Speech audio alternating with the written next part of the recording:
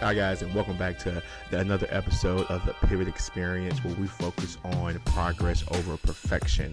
My name is Alex Seal, and I'll be you guys' host and guide for the day. And today's topic is going to be 3 must-haves any valuable team member needs to help you achieve your results in your business or your organization. I've had the pleasure of being a leader for over 15 years now, and I've had a chance to observe and watch team members as they develop and grow in our business. And there's some distinctive traits and qualities that all effective team members share, and those qualities, in my opinion, are initiative, coachability, and connectivity. Again, those 3, in my opinion, are initiative, coachability, and connectivity. And so just jumping right into that first quality of initiative, and the way I define initiative is a person that pursues opportunities, and that's a self-starter. A person who exhibits initiative is someone who pursues opportunities in the organization, meaning they identify problems and understand the solutions to remedy those issues, and then they involve other people in their knowledge sharing of the issue and how to fix it. And so for me, when I'm looking at a lot of times we're leading a team of 25 to 40 people at a given time. And so it's imperative that we have people on our team who understand what it takes to solve a problem without having to be micromanaged or managed in certain situations. Now, granted, there will be times where you have to step in and make sure that your team is equipped, and you might have to step in and answer certain questions that may be beyond their normal scope of what they're used to dealing with. However, 90% of the issues that exist within your organization, your team members should be able to handle those, or at least have a idea of where the resource is for them to be able to get those things done. The other leg of the trait of initiative is them being a self-starter. Someone who gets there early and leaves late, and then understands that their engagement means something to the team. And so, there's some people who that are in our business or on our team, they'll get there 30 minutes early, sit down, eat, survey the landscape of what's going on, and then, jump in where they see fit. They'll jump in if they see there's a need to help the team, or we might be getting busy within the organization. They're there and available to be able to help right the ship or help contribute value to what's going on, and to help us progress. So I think that initiative component is a huge quality. Just having somebody who you don't have to manage 100% of the time. You don't have to follow their every move, because you can trust that they're gonna step up and do what they need to do, given the situation. Like given when bottlenecks is what we call pinch points in our business. When bottlenecks present themselves, is you have a team that is comprised of individuals that can step up and do to answer the call. Basically, they can step up and figure out what needs to happen without having to be told by a superior or another leader. So that's definitely tops on my list. The next item is coachability. Man, the ability to be able to take feedback and receive feedback is huge to the success of any organization, and really just a functioning team. As a leader, you're a coach. Effectively, your job is to offer feedback. Your job is to ensure that the people on your team are informed of what they should be doing, and then you should be constantly recalibrating along the way. And so, with that being said, while you're recalibrating, in your efforts to recalibrate the team, you need people on staff that are willing to hear what you say. Well, number one, they have to trust you, right? And that's a whole other conversation. That's probably a whole other show within itself. But they have to trust that you know what you're talking about, and then beyond them trusting you, they have to have the ability to be able to take what your words and not involve emotion in the context of them their feelings getting hurt. And this is where, their ability to be coached really shines, is that you can offer that feedback, that valuable feedback to a team member or a person in your organization, and they can immediately take that feedback and then make changes to what they do, and make changes to make changes that reflect the feedback that was given to them. So that ability for a team member to be coachable, and I'm gonna pause and say this because I didn't say this on the front end. These may be qualities that may be existing in your organization currently that are alive and well. All your focus may be sustaining them. These may be some qualities that your team can use some brushing up on. They can use some help in driving them. So if you know what these qualities are, then you can look for ways to be able to pull these traits out of them. And I might do a separate show just on methods to be able to coach these behaviors, or coach these, or build these items. But again, if you're in your organization, you're looking like, man, I don't have anyone who has initiative, or the coachability of my team is not that great. That's okay.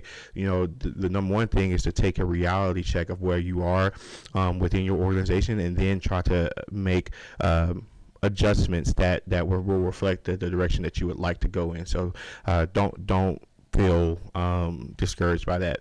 The third and last piece is going to be the connectivity, and I think this is the mesh. This is really the glue that holds a team together. And when I say connectivity, it's more so in the context of relationships. What does your relationships look like that on your team? How well do people get along on your team? Talent and skill is incredibly important, but I think we've seen several examples of this on sports teams or just different businesses. Yeah, you can have all the talent and skill in the world, but if there's no relationship amongst the people who are tasked to work together, that talent and skill will only go so far until you start to uncover other issues that exist between the people that you have working with you. And it doesn't matter at that point how skilled or talented you are, your business will start to suffer because people aren't getting along.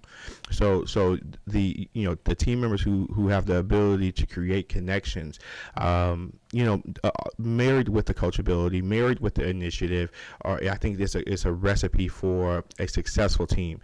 Having someone who prioritizes relationships over the work that needs to get done. Let's be clear there, but they make it a priority to maintain positive relationships, and they make it a priority to connect with other people. And I think that's a huge trait. And I think it's really one of those intangibles, one of those ones you can't measure its effectiveness, but it's there. Depending on your line of work, depending on what you do on a day-to-day basis, when you walk into the building, if you have those connectors working at that time, you can tell the difference in the atmosphere. You can tell the difference in what is transpiring on staff, so or on shift. So I think that's that being connected is very, very important. And so I have a bonus quality, and that's not really a bonus quality. I think it's something that's really important, and something that we really should take into mass consideration, and that is competency. So now we're up to 4. We have initiative, coachability, connectivity, and now we have competence. And this is your team members who are mid to high level performers in a position, and they really know the job. I think competency isn't related to initiative. Taking the initiative would connotate that what to do, and then you have the unction to go do it. But there could be people who are on your team that have initiative, but they don't know what they're doing. Now they're eager, which is awesome, and that's definitely something that you can work with. But it's nothing like having somebody to the left or to the right of you that exudes competency, and they definitely understand what it takes to get certain things done, and they're willing to ensure that hey, I I'm going to do this job and I'm going to do it right. I'm going to make sure. And then so those team members that have that high level of competence is very important to the team. Now, some of the issue is that typically those individuals who have that high level of competence, they may lack. I'm not saying they always do, but they may lack in the area of connectivity, because they have such high level of confidence in the fact that they're competent in their job that creates a indirect wall or gap between them and those who aren't as competent, or those who aren't as confident in what they do. And so that kind of sometimes creates an indirect rub, and that's where the leader kind of has to come into play in making sure that we're managing those relationships and managing, ensuring that those individuals can coexist together in a way that satisfies what the business needs, and going forward, man. And so, in closing, this has been an incredible episode. I'm a little behind, transparently, in getting content out. I'm not listening to my own words. We're always talking about, here at the Pivot Experience, one of our core drivers is to chase progress over perfection. And I get caught up in wanting to try to deliver the perfect message, and I have to realize that, my messaging isn't always going to be perfect, and I just want to get the content out, and I just want to get the data out, and I just want to get the information out. And so that's what I'm attempting to do now, and just get this information to you guys, because I think it's valuable. I think anybody who's out there who is a leader, who is in a position to be a supervisor or anything like that, and they are dealing with people, these qualities of initiative, coachability, competence, and connectivity definitely can pay huge dividends in what it is that you're able to accomplish with your teams, and what it is you're able to accomplish within your business. And so I hope something was said today, man. Maybe if you have any other qualities that I may have missed, feel free to comment wherever you're consuming this content at, whether that's on YouTube or Facebook or Instagram or anything like that, man. But thank you guys for listening. I always want to shout out my family for giving me the opportunity to create this platform, to be able to share the things that I'm passionate about, and share the things that I want to talk about. And as always, love who you are, love what you do, and let's work towards being the best version of ourselves, and let's try to create the lanes that we want to create, and create the spaces that we want to create, and in doing so, we got to understand that we have to be the best leaders that we can in order to be the most effective. So thank you guys, and God bless.